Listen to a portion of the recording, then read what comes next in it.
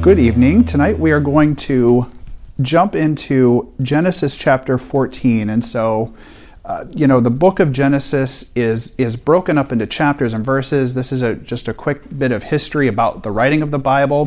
When the Holy Scriptures were written many years ago, they didn't contain chapters and verses. This is actually an invention of the Middle Ages in which, as biblical scholarship got underway, it became very difficult for learned people who knew the Bible to refer to specific passages unambiguously. And so I guess a brilliant monk at some point said, why don't we just put numbers behind everything? So sometimes the divisions seem kind of awkward.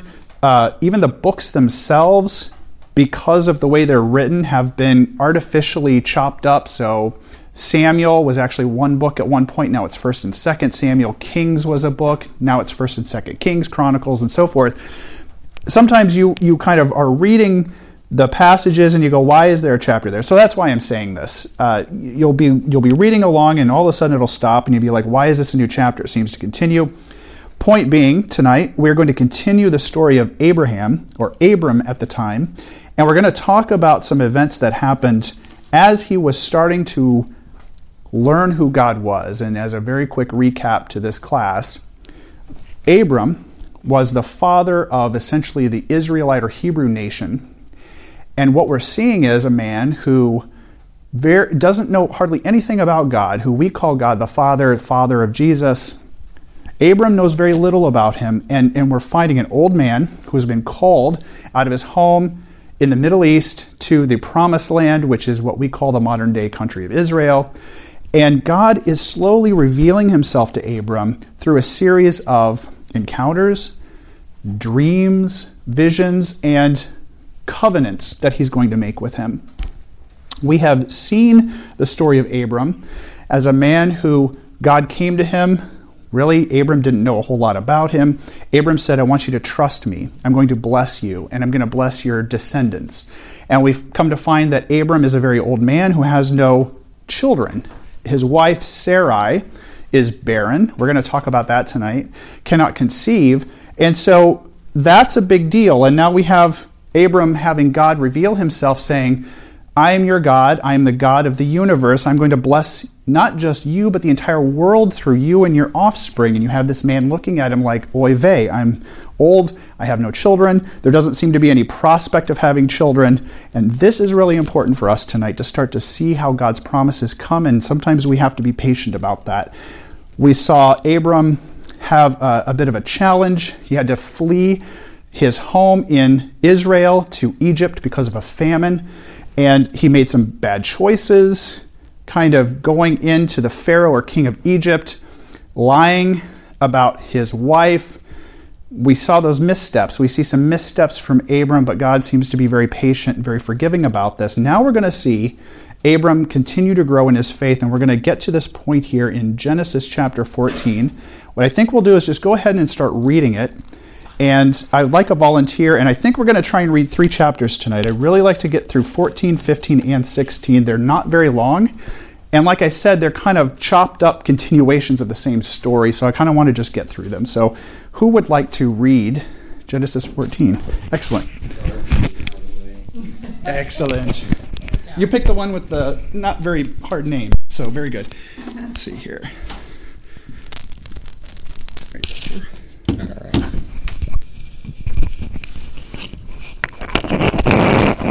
Maybe. Here we go. I lied. They're very bad. Well, they're all going to be pronounced wrong. So, anyways.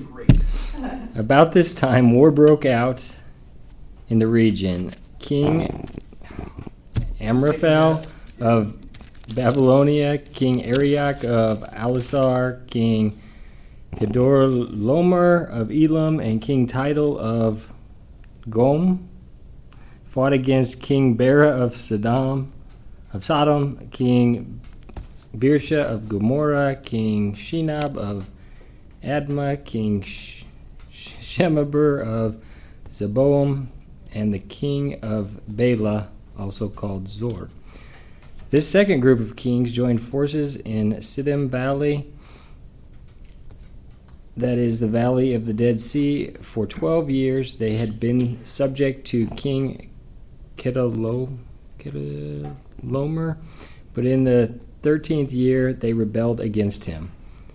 1 year later, Chedorlaomer and his allies arrived and defeated the Raphites at Ashtaroth Karnaim, the Zazuts at Ham, and the Emites at Shaveh Kerethaim, and the Horites at Mount Seir, as far as El Paran at the edge of the wilderness. Then they turned back and came to En Mishpat, now called Kadesh, and conquered all the territory of the Amalekites, and also the Amorites living in the Hazazon Tamar. Then the rebel kings of Sodom, Gomorrah, Admah, Zeboam, and Bela prepared for battle in the valley of the Dead Sea. They fought against King Chedorlaomer of Elam, King Tidal of Goam, King Amraphel of Babylonia, and King Arioch of Elasar, 4 kings against 5. As it happened, the valley of the Dead Sea was filled with tar pits, and as the army of the kings of Sodom and Gomorrah fled, some fell into the tar pits, while the rest escaped into the mountains. The victorious invaders then plundered Sodom and Gomorrah and headed for home, taking with them all the spoils of war and the food supplies. They also captured Lot, Abram's nephew who lived in Sodom, and carried off everything he owned. But one of Lot's men escaped and reported everything to Abram the Hebrew, who was living near the oak grove belonging to Mamre the Amorite. Mamre and his relatives Eshcol and Aner were Abram's allies. When Abram heard this, his nephew Lot had been captured, he mobilized the 318 trained men who had been born into his household. Then he pursued Chedorlaomer's army until he caught up with them at Dan. There he divided his men and attacked during the night. Chedorlaomer's army fled, but Abram chased them as far as Hobah, north of Damascus. Abram recovered all the goods that had been taken, and he brought back his nephew Lot with his possessions and all the women and other captives. After Abram returned from his victory over Chedorlaomer and all his allies, the king of Sodom went out to meet him in the valley of Shaveh, that is the king's valley.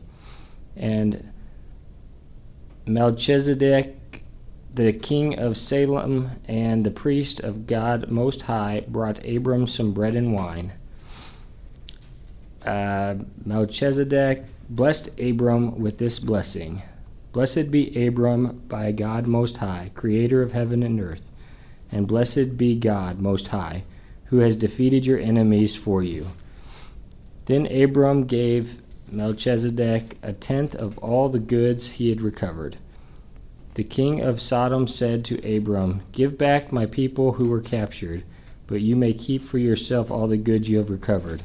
Abram replied to the king of Sodom, I solemnly swear to the Lord, God Most High, creator of heaven and earth, that I will not take so much as a single thread or sandal thong from what belongs to you. Otherwise you might say, I am the one who made Abram rich. I will accept only what my young warriors have already eaten, and I request that you give a fair share of the goods to my allies, Aner, Eshcol, and Mamre. You did amazing. I just want to say, you get the trophy tonight. That was foolish. He'll never make that mistake again. No, I appreciate that. I want to make a quick comment about the names. I think this is a really good place to pause and talk about the difficult names of the Bible. I think a lot of people who are not used to reading the Bible see it as a barrier because of things like this. This is my 2 cents. The names we have recorded in the Old and New Testaments are names of people from thousands of years ago. They do not bear much resemblance to our modern day names. Even the names that we have today of Jesus, of Paul, those are even English versions of Greek versions, Paulus and Yeshua. Those are very foreign to you. My point here is this. As you read the Bible, my 2 cents is, anytime you come across a name that is not immediately recognizable, don't worry about it. In your mind, notice that that's a name and move on. For the most part, any name that is important in the Bible, you're going to see more than once. And once you start to see the same name over and over, that's when you need to care. If you see a name you don't know, just keep reading. Try not to get bogged down in the weird names. If you do that, you're much more likely to kind of come away with understanding the meaning of the text. And so that's what I'm going to ask you tonight. Hopefully, as you are going through this, the names themselves were not a stumbling block. You're kind of skipping over them. What is the purpose or point of Genesis 14? Well, you can find out about a battle that occurred between, well, 2 battles really. First between 4 kings who are fighting 5 kings, and then another battle where Abraham's family goes and rescues Lot. Yes. We have a battle royale. Actually, this is a very exciting chapter. If you can kind of forget about the names for a minute. This is like the Lord of the Rings final battle, So we have a huge battle of armies, essentially led by Abram. Now, I'm going to give you, this is the Brian Freeman part of tonight. We're going to take a step back into history and understand what's actually happening here. In what is probably the 2nd to 3rd millennium BC, so we are talking 2000 BC, 4,000 years ago, the world was a much different place than it is today. The concept of states, meaning countries defined by stable borders that encapsulated many, many cities and towns and peoples, did not exist. Really, there was only 2 concepts in the world, a region and a town or a city. Those were each ruled by, essentially, the richest and strongest guy.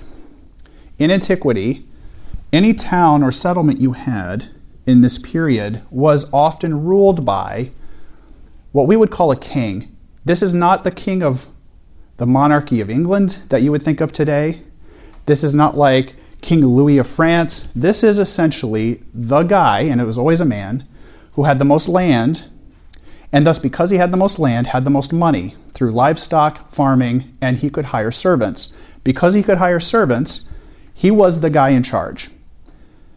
He always ruled by force, and in this period of history, because religion was so important to the people of the earth, he always had some kind of deity or deities that he was associated with, because we talked about this, either because of the region or the city or his background, family deity. There would always be some kind of god he worshipped. So, in this period, every city in this area was ruled by a king. Again, a king meaning the strongest thug.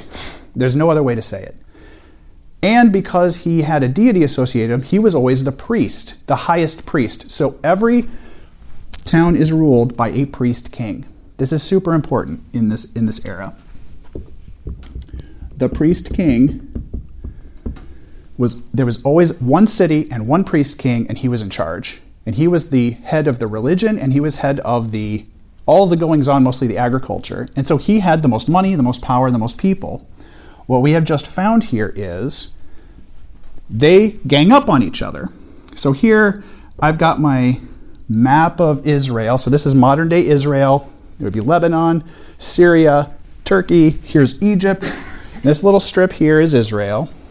What you have is cities and towns scattered about this region. Every town probably had a priest king. Now, if it was a small town, it wouldn't be a big priest king. It would just be some local guy who was in charge of everything. But make no mistake, there was usually one guy in charge. What happens is, because there is not this idea of one guy over all of the cities, what did they do? They always had to gang up. with each other in order to get anything done. So what we find here is all of the different cities have all their different priest kings, rulers essentially. They all have to come together and have this loose coalition to get anything done. So we have 5 of them versus another 4, which is essentially all of my people are going to fight all of your people, and this is how things happened in 2000 BC. It's very different than today, but that's how it worked. Okay, back to the point of the passage. What actually happens here in all of this fighting? Well, Lot is a collateral damage in the fight. And who is Lot? Abram's nephew. Yes, Abram's nephew. Probably someone who, remember, Lot came with Abram to the promised land from Haran, which is up here.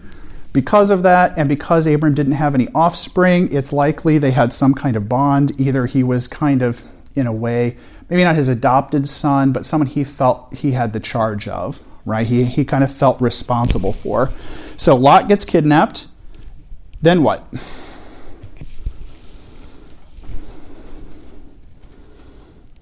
Pretty simple. Somebody comes and tells Abram, and then Abram gathers a very specific number. He has 318 trained men, which I think is funny that they recorded the exact number of how many men he had. We had that comment, I think, during the flood, didn't we? And maybe it was you, Mike, that said it.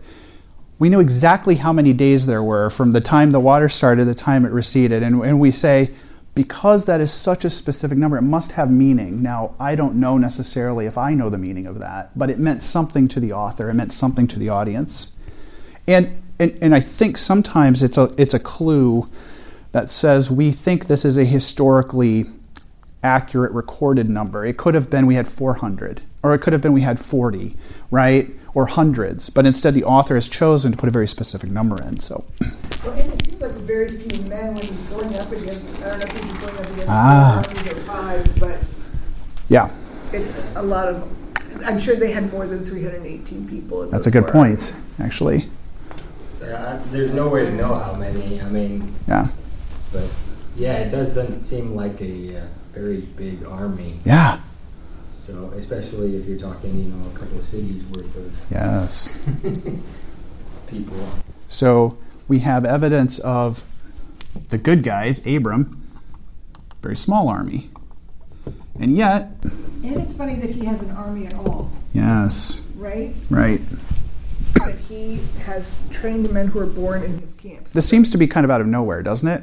We just hear about this guy Abram. He goes down to Egypt. Obviously, he must have money, or else he wouldn't be visiting the Pharaoh. But we don't really hear much about his entourage. Suddenly we do. He's got all these people. Well, it's kind of all related in some way to them, but not necessarily direct descendants. Yes. So, yes. All nephews. And it did, I think it mentioned that, right? That they were all kind of, I don't know what they mean by related, but. It said born in his house. So that's a good term. So we should talk about that. Born into his household. Yeah. So his household would be all of the people under his charge and care, including servants and slaves. So we need to make sure that we understand this is how it worked in antiquity. There were people who were bond servants of Abram, people who were indebted to him. This was absolutely the norm in antiquity to have slaves if you were rich. Now, what you consider to be slaves is probably a little different than they considered.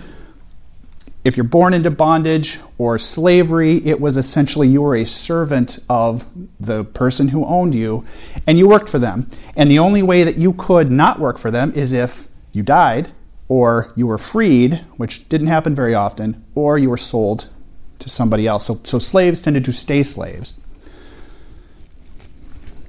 We'll come back to that. There's one big event that happens here. So what happens? The result is what? Abram gets Lot back. He gets him back. It wins. He gets not only Lot back. Everything. Yeah. Gets Lot back and all their stuff. And people. Women, I guess. Yes. People. So, again, women, children, slaves would have all been taken as booty. This was common. This is how the economy of antiquity worked. There was 2 sources of income. Well, you could say 3 sources of income. And that was it. That was the entire economy of all these civilizations rested really on 3 things. Agriculture, mining, essentially, like being able to get gold and silver and copper out of the ground to make other metals, and warfare, which resulted in booty. Essentially, you would go and plunder the next guy's town and take his stuff. That was essentially the only 3 ways that you were able to make a living in antiquity. Of course, if you lived in a city, you would do other little things, but for the most part, that's how you made money. This is very common, and this is very important here, because once they get their stuff back, what happens? What happens? Well, the kings want to meet with him, or at least the one king does. Yeah, he's like, you got some stuff there. Yeah. And what happens with Abram? He basically said he doesn't want all his stuff except for the food they already ate. This is super important. What does that tell you? What does that tell you if you're Abram and you're watching, or you're someone watching him here? What are you thinking when Abram says all of this? So Abraham gave that Melchizedek. Yes. He's the one who gave. Yeah. Abraham gave him a tenth of everything. Yep. So he was tithing. I mean, you could look at it that way, maybe. That is excellent. That is one very, very important thing. The first thing that happens is that with all this booty back, first thing that Abram does is he gives a portion of this to someone who really had no skin in the game, to really any great degree, except what? What is in this passage, what is Melchizedek? He's a priest of the Most High God. El Elyon. He is a priest, king, make no mistake, of El Elyon. In English, it would be God Most High. God Most High. God Most High is another name for Jehovah, our God, God the Father. There are literally dozens of ways to describe God the Father, Jehovah, or Yahweh in the Bible. This is one of them.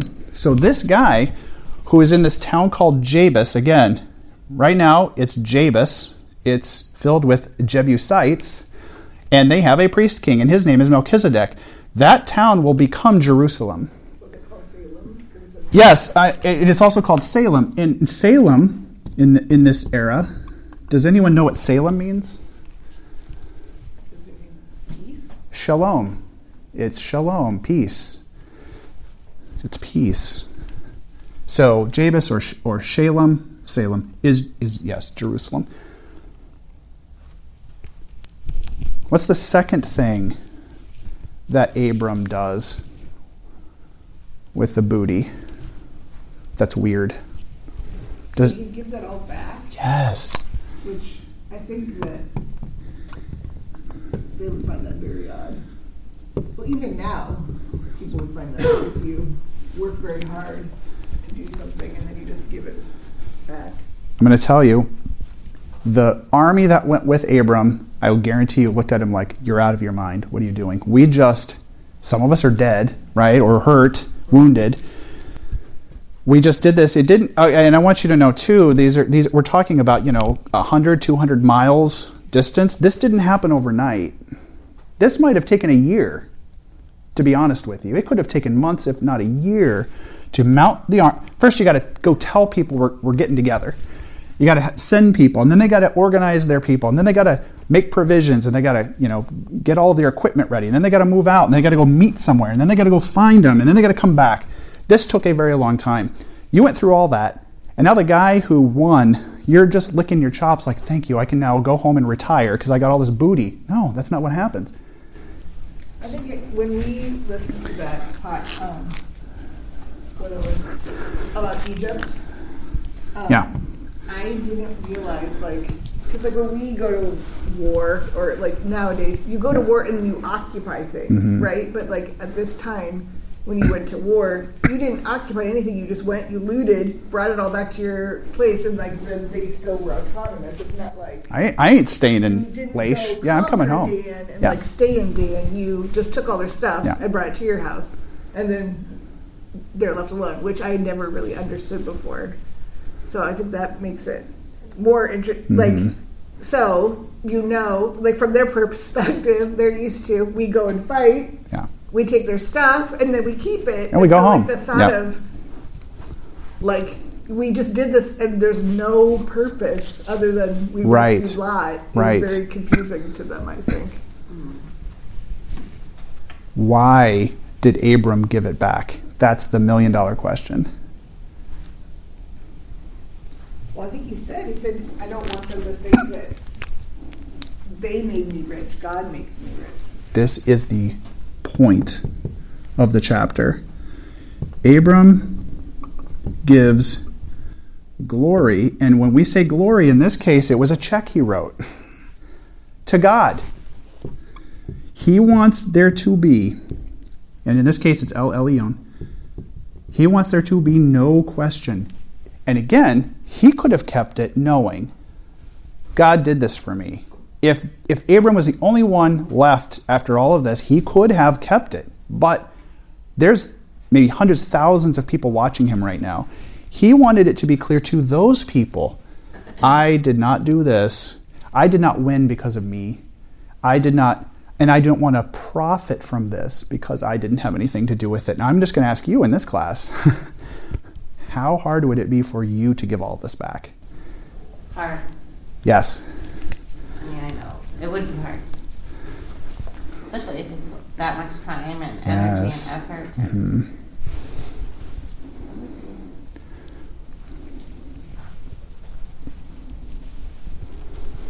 And it shows the growth of Abram.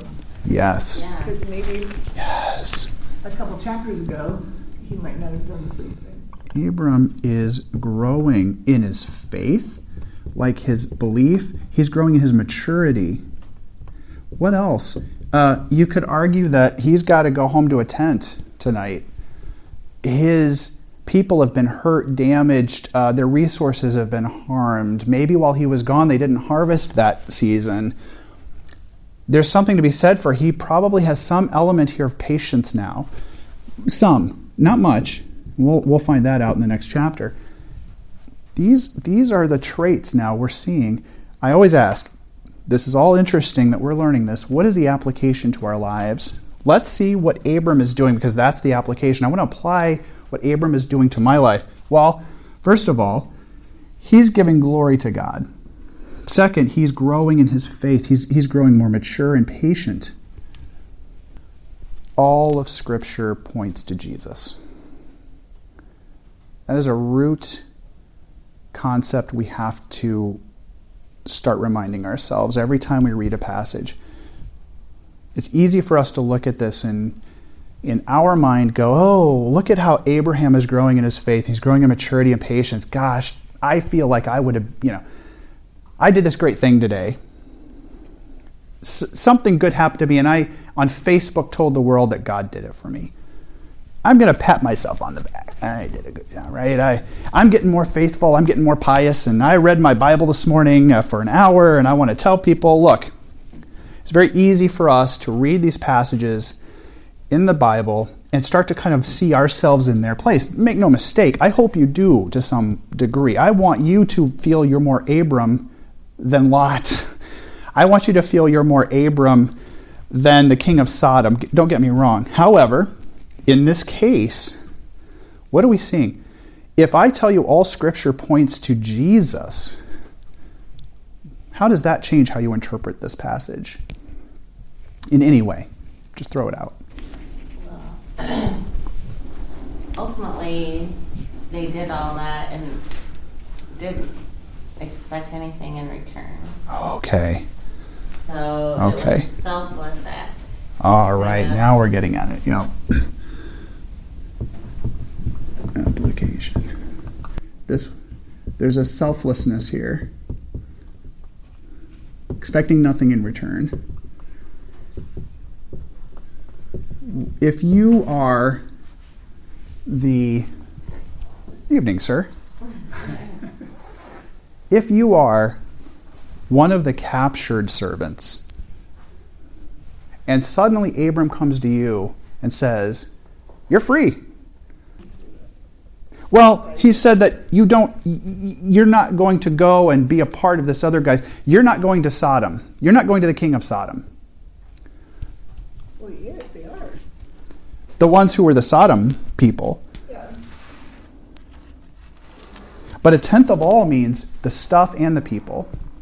Yeah. So what I'm saying is, and maybe we should make this point clear, we may have hundreds or thousands of humans who were part of the booty here. When they went up to Laish, which has been renamed Dan by our authors so that the audience knows, it was called Laish at the time, there were people there. And some of those people were taken back. Some of the people here were taken, and they were part of these caravans. Well, the kings that took those people, now they came back. But instead of a tenth of all the people that got returned, whether they were from any one of these 5 cities, including Sodom, a tenth of them would go to Sodom, or 20% or whatever. They didn't. They all got to go home to their hometown instead of being carved up. So what I'm getting at in a very abstract way is, here we see an example of grace.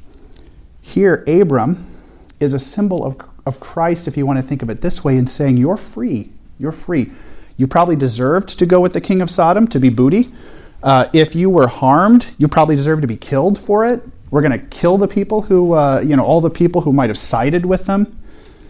I think I'm just trying to say here that what we need to do is interpret this in a Christ-like way and say, I can see this as Abram being an example of Christ here and Christ's grace to say you're free. You're not going to be sacrificed. You're not going to be given to somebody else. I said I was going to get through 3 chapters, and it's already 40 minutes.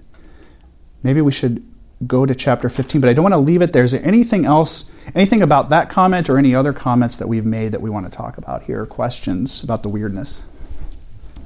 Just like the fact that they talked about the word carpets and some of them fell in carpets. It's so interesting. Maybe they're with the saber-toothed tigers. I don't know. I just like that.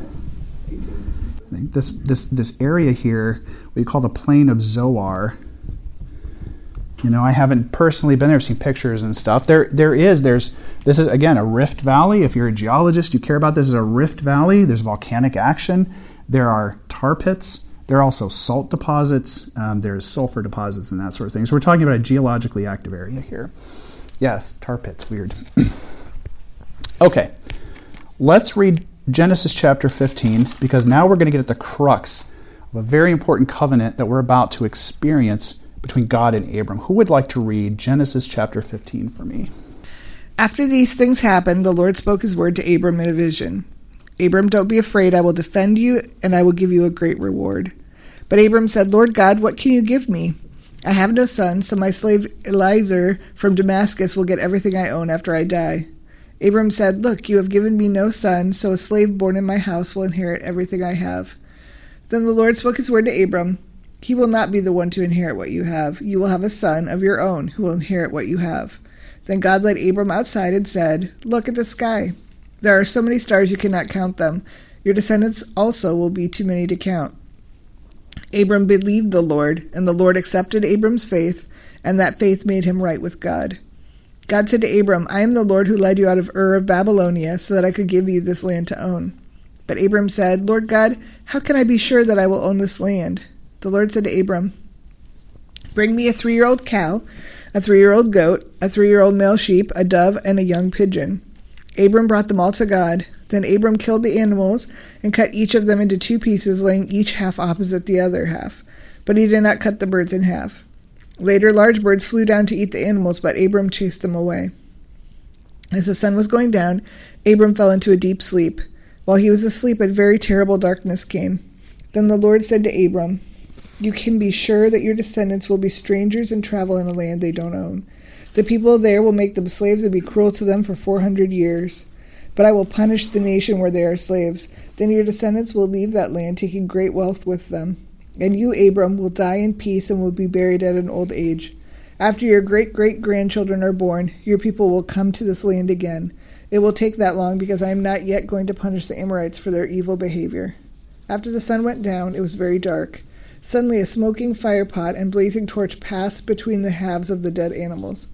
So on that day the Lord made an agreement with Abram and said, I will give to your descendants this land between the river of Egypt and the great river Euphrates. This is the land of the Kenites, the Kenizzites, the Cadmonites, the Hittites, the Perizzites, Rephaites, Amorites, Canaanites, Girgashites, and Jebusites. What is the point or points of Genesis chapter 15? In 6, the verse 15, 6. Let's see. That Abraham believed the Lord, and it was counted. The Lord credited him with righteousness. And just as we have faith in the Lord now, we're righteous with God. I mean, that's the key. That verse is quoted 4 times in the New Testament alone. That is rock solid. Faith in Christ, faith in God. He makes us righteous with God. Faith in God makes us righteous. Does our works make us righteous? Does following the law make us righteous? Can I just be a good person and be righteous? We have to look at that statement alone and say that's how we get righteous.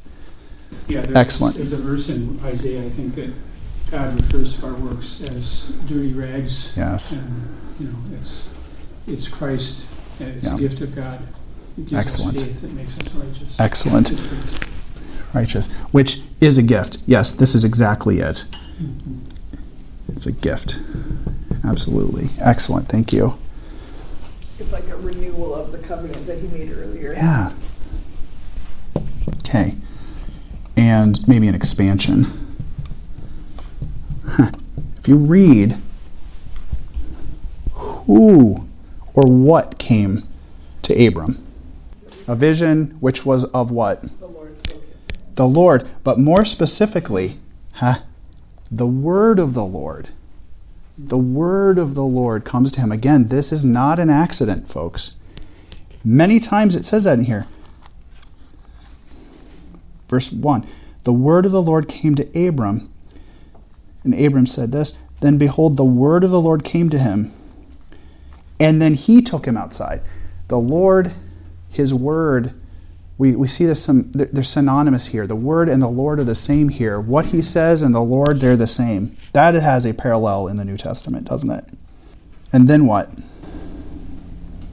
He told Abraham that I am your shield and your reward shall be great. So, Abram, in thinking in a worldly sense, Yes. I'm this old man, Yep. and he's telling him he's going to have many descendants. He's kind of thinking, well, but he still had faith in what he said, I want you to think about this, and this is again is our application. I'm going to give you a very short tidbit in antiquity. Having male descendants was everything in antiquity. I want you to think about it for a minute. Not just for you, because remember, there wasn't like trust fund babies and wills and inheritances and lawyers. You had essentially your agricultural work. If you owned land, that was your property, and that's how you made your money. Your family was in charge of the land. When you died, in order for your family members to be taken care of, in your household, there had to be a male heir to inherit that, or else it was up for grabs. So that's the first thing. There's an economic side to this. The second is a cultural thing. If you were barren, you were shunned. It was a huge embarrassment of shame if you did not have children. Women who were barren, and again, remember in antiquity, we didn't know the things that physicians know today. It takes 2 to tango, right? And many times the male has reproductive issues that prevent him from having offspring. If a woman didn't get pregnant, it was always blamed on her, and she would bear the shame of barrenness. So Abram has a side of this. Sarai has a side of this. Shame, of worry. We see this guy's name in here, Eleazar of Damascus. I think this is the only place in the Bible we hear this. We're not really sure who this guy is, but we know what he is. If Abram had a household, certainly of either closely related people or of servants, in antiquity, what you would do is adopt one of those people who was very trustworthy, and they would become your adopted heir. So already, we see how Abram is already kind of struggling, right? We heard this before. God has come to him and said, Abram, I'm going to give you kids, don't worry. But how long has it been since he heard that? We don't know. About 6 seasons of Matlock, right? He's not getting any younger. And how many years have elapsed since he heard that? And he was already old, and now he's even older, and Sarai is older. And he's thinking to himself what we would, this ain't going to happen. He's already decided he's going to make this guy an heir, even though God told him, I will bless you and your descendants, not meaning, and you have to remember in the Hebrew, your seed. We forget this in the English. The Hebrew is very clear. Abram, you and your seed will be blessed. Now that only means one thing, your physical, biological offspring. But here already, he's doubting it. But what does God do? When the first thing that Abram says is, I'm childless, and the heir of my house is Eliezer of Damascus. What did God do? Did God get mad? Did God rip him one? What happened? He just speaks to him matter-of-factly. No, that's not true. He doesn't. He just says, no, trust me. Trust me. It's all good, bro. It's all good. Yeah, he tells him your own son will be your heir. He's very mad. He goes, look, bro, your son will be your heir, yes. And to Abram's credit, then when God reassured him, he believed. Mm-hmm. And that's even before, so he believes Yes. before God is so kind to him by like showing him proof of the covenant in a way that Abram understands by the animals and walking through them and stuff. You I think know about this, right? You've heard about this in my class and others. What is that? What just happened there with the animals and stuff? Can you elaborate? So like when people would make a covenant, they would take animals and separate them in half, and then you would walk through, both parties would walk through, and then you would know that if you don't fulfill your part of the contract, you'll be like these animals, Yeah. like split in, like you will die because you didn't fulfill your part of the covenant. It was very serious. And this is the important part too. Yes, that is 100% true. Often this would happen between a king and his soldiers. And often this would happen after a failed battle. Now I want you to think for a minute. Abram's probably watching this like, oh geez. He sees these the animals he's cutting it, he's putting them apart. What would happen is the king or the military leader or what have you would then make the soldiers walk through this, saying, all right, this is a covenant between you and me. I'm going to let you live. You screwed it up really bad in this battle we just lost, and you're all still alive somehow. Here's what I'm going to do. Cut these animals, I'm going to put them on the side, and you're going to walk through them. And guess what that told the soldiers? You better not mess up. Because I'm letting you live as a gift as long as the next time you go out to battle, you don't mess up or you're going to be like those animals. So I want you to think about that for a minute too, because that is also part of this. Now I want you thinking about that. Who walked through the animals? It was God, and then Abram he was kind of having a vision of that, right? Yes. But God was doing the walking through. Yes. That's what I thought. Yes. Now, given what I just told you and what we just realized, what does that tell you? Yeah, it wasn't the lesser party. It wasn't the greater party that walked through the animals. It's the lesser party of Yes, the covenant. And usually. so God is definitely not the lesser party to be Yes. walking through. Did he make Abram walk through it? According to the text, if we read it literally, It's like he was just seeing it. he didn't walk through it. Abram didn't walk. Only God walked through it. How does that strike you? He really just he wants Abram. Well, I mean, it's kind of like he's rewarding him for Abram had faith then, Yes. and so God's rewarding that faith by giving him more reason to have that faith. Yes. Folks. Restating. Yes. I don't know how to say that. There's still nothing Abram can do. Only God can Yes. do this. Only God can make this covenant. Yes. There's nothing you can do except trust that it'll happen. How awesome It's is an unconditional. Yes. There was no... That is really important, Craig. That is really important. At nowhere in here do we see in this particular covenant any kind of condition put on Abram. This was one-sided and one-sided only. A promise from our Creator to say, you don't have to worry.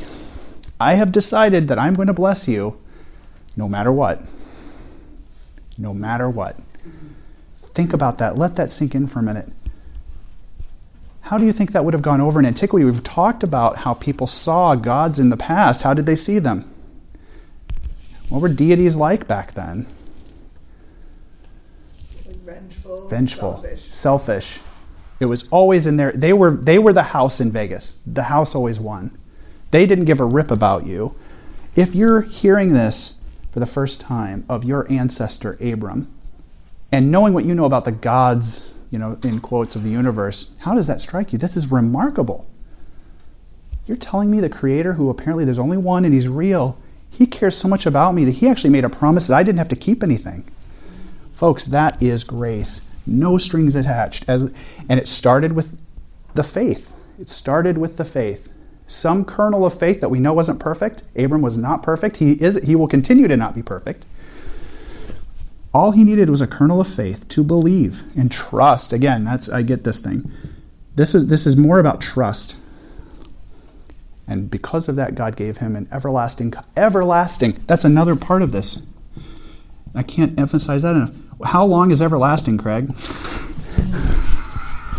More than we can comprehend. Yes. Yes. Infinite. Yes. Only God knows infinite. I really believe this is one of the most important chapters in the entire Bible. We have just read it. And then God said in verse 13, know for certain your descendants will be strangers in a land and enslaved and oppressed 400 years. Now already, he's telling him the story. Not only are you going to have this, but I'm giving you a taste of what's going to happen in the future. As for you, he's telling him, look, you're going to have offspring. There's going to be so many, you can't count them. By the way, they're going to go through a lot of trials, not do so hot. But you, again, another part of this promise, you will go down to your fathers in peace and be buried at a good old age. Literally, there's nothing here bad for Abram. Nothing. Looks like a good deal to me. Sounds good, yes. It's like a one-sided deal. It's like, here, you get it. Take it. Yeah, receive His grace. Yes, yes. Makes you think you want something like that. Yeah, And we do. we do. Yeah. And guess what? We do. We get it. We do get it. Again, remember, all Scripture points to Jesus. We can see this very clearly here. This is the really clear one. If you believe that Jesus is who He says He is and trust Him, meaning you continually trust Him, you will receive a gift at some point when you have a saving faith that cannot be destroyed. It cannot be taken. Forever. No strings attached. Folks, you are Abram in this case at some point. If you have a saving faith, you truly believe that Jesus is who He says He is, you've reached a point where you will have a covenant with God that cannot be revoked. It cannot be destroyed. You get it. You get it. What do you think of that? Nothing better than that. Hallelujah.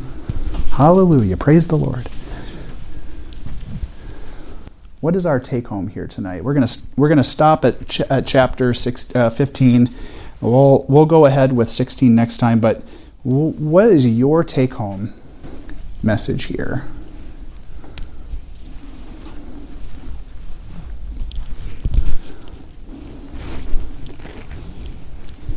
From the very beginning, it's outlined for us to have Yeah. faith in God. Yep. And no other God, Yep. no other idol. Have faith in God, trust in God. Yep. Have faith or trust in the true God. Yep. You will be rewarded. And you will have your reward. And why wouldn't you? He's your creator Yes. and redeemer. Yes. Yep. He's all knowing, all good, and He's working all things for your good, whether you Yes. understand that or not, because he has a whole different perspective on life than you do. And he's infinitely wise and omniscient and omnipotent. I love this. I mean, in life apart from God, there's a futility in it. Yes. This is a great one, Craig. God has your best interest at heart, not your worst. He is not vindictive. He is not ruthless. He's not upset that he created you personally and wants to take that back. For every single one of us, saved and not, he has your best interest at heart. Now, whether you respond, that takes a choice on our part, but that's the other thing. Whether we see it or not, I think Craig made a point there. Sometimes it's hard to see. Hard to see it, but he's working. What else? Sometimes best to us feels like what Craig was saying. Yeah. Sometimes best doesn't feel best to us, but God knows more than we do. That is great. Best doesn't always feel best. Because he's, even in this passage, he's saying, like, your descendants are going to be strangers and they're going to be slaves and they're going to be cruel to them for 400 years. But he has a purpose for that. Yeah. He's like, Okay. it's going to take that long because I'm not yet going to punish the Amorites. So he's, he has a purpose. Now, maybe put words in your mouth. God has a purpose for everything and everyone. There's a part to play here. What else?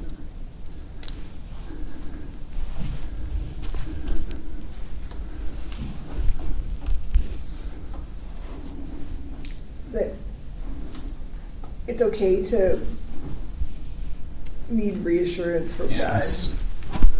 Because, God told Abram that he was going to, have a descendant, and he's not understanding God's timing yet because God's timing is taking a while. And, he's like, needs reassurance, and then God reassures him. And so when he does reassure him, Yes.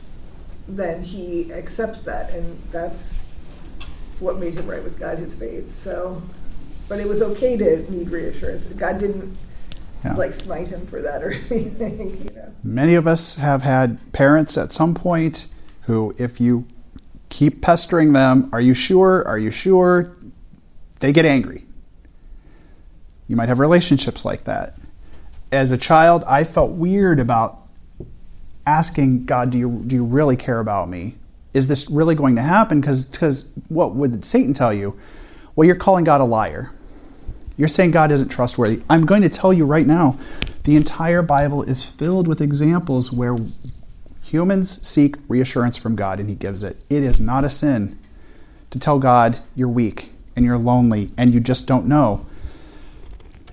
I love this, Laura. I love that you said this.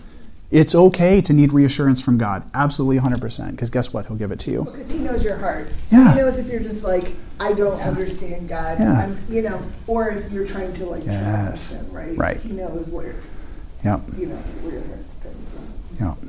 I love that. If you have a complete faith in God, also, his grace covers all sin. Yes. You can see that Abraham, was not perfect. Yep.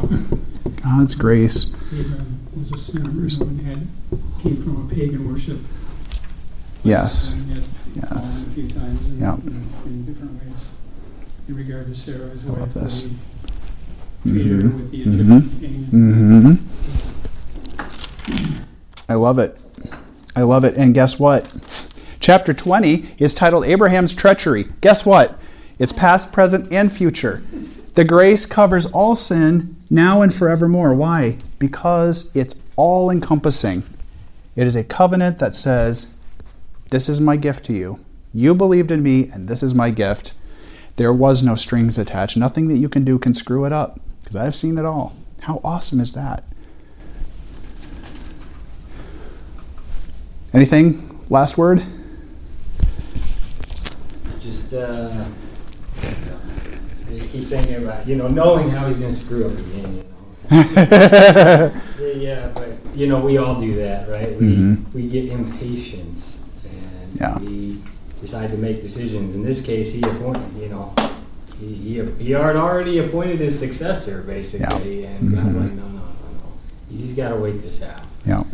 And I'm sure we all do that all the time. Well, I don't know what to do, so this is what I'm going to do today. Yeah. And, God probably looks down and like, well, yeah, but no, that's not. We just have to have that patience and Yeah. Contentment, more or less. If we can rely on God, we will have contentment. Yes. We don't have to, when we go after things in our own, or when we decide how we're going to do it without necessarily getting God involved, then, we have to learn that lesson again. Yes. And again and again. Yeah. Here's a question. Did at any point God say how he was going to bless, how he was going to make this work?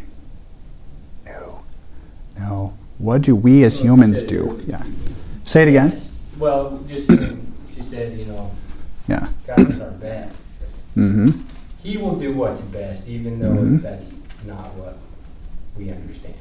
But if he makes a promise, we can trust that. Now, in Abram's mind at the time, what I'm getting at here is he could have very quickly, and if he did, it's not recorded.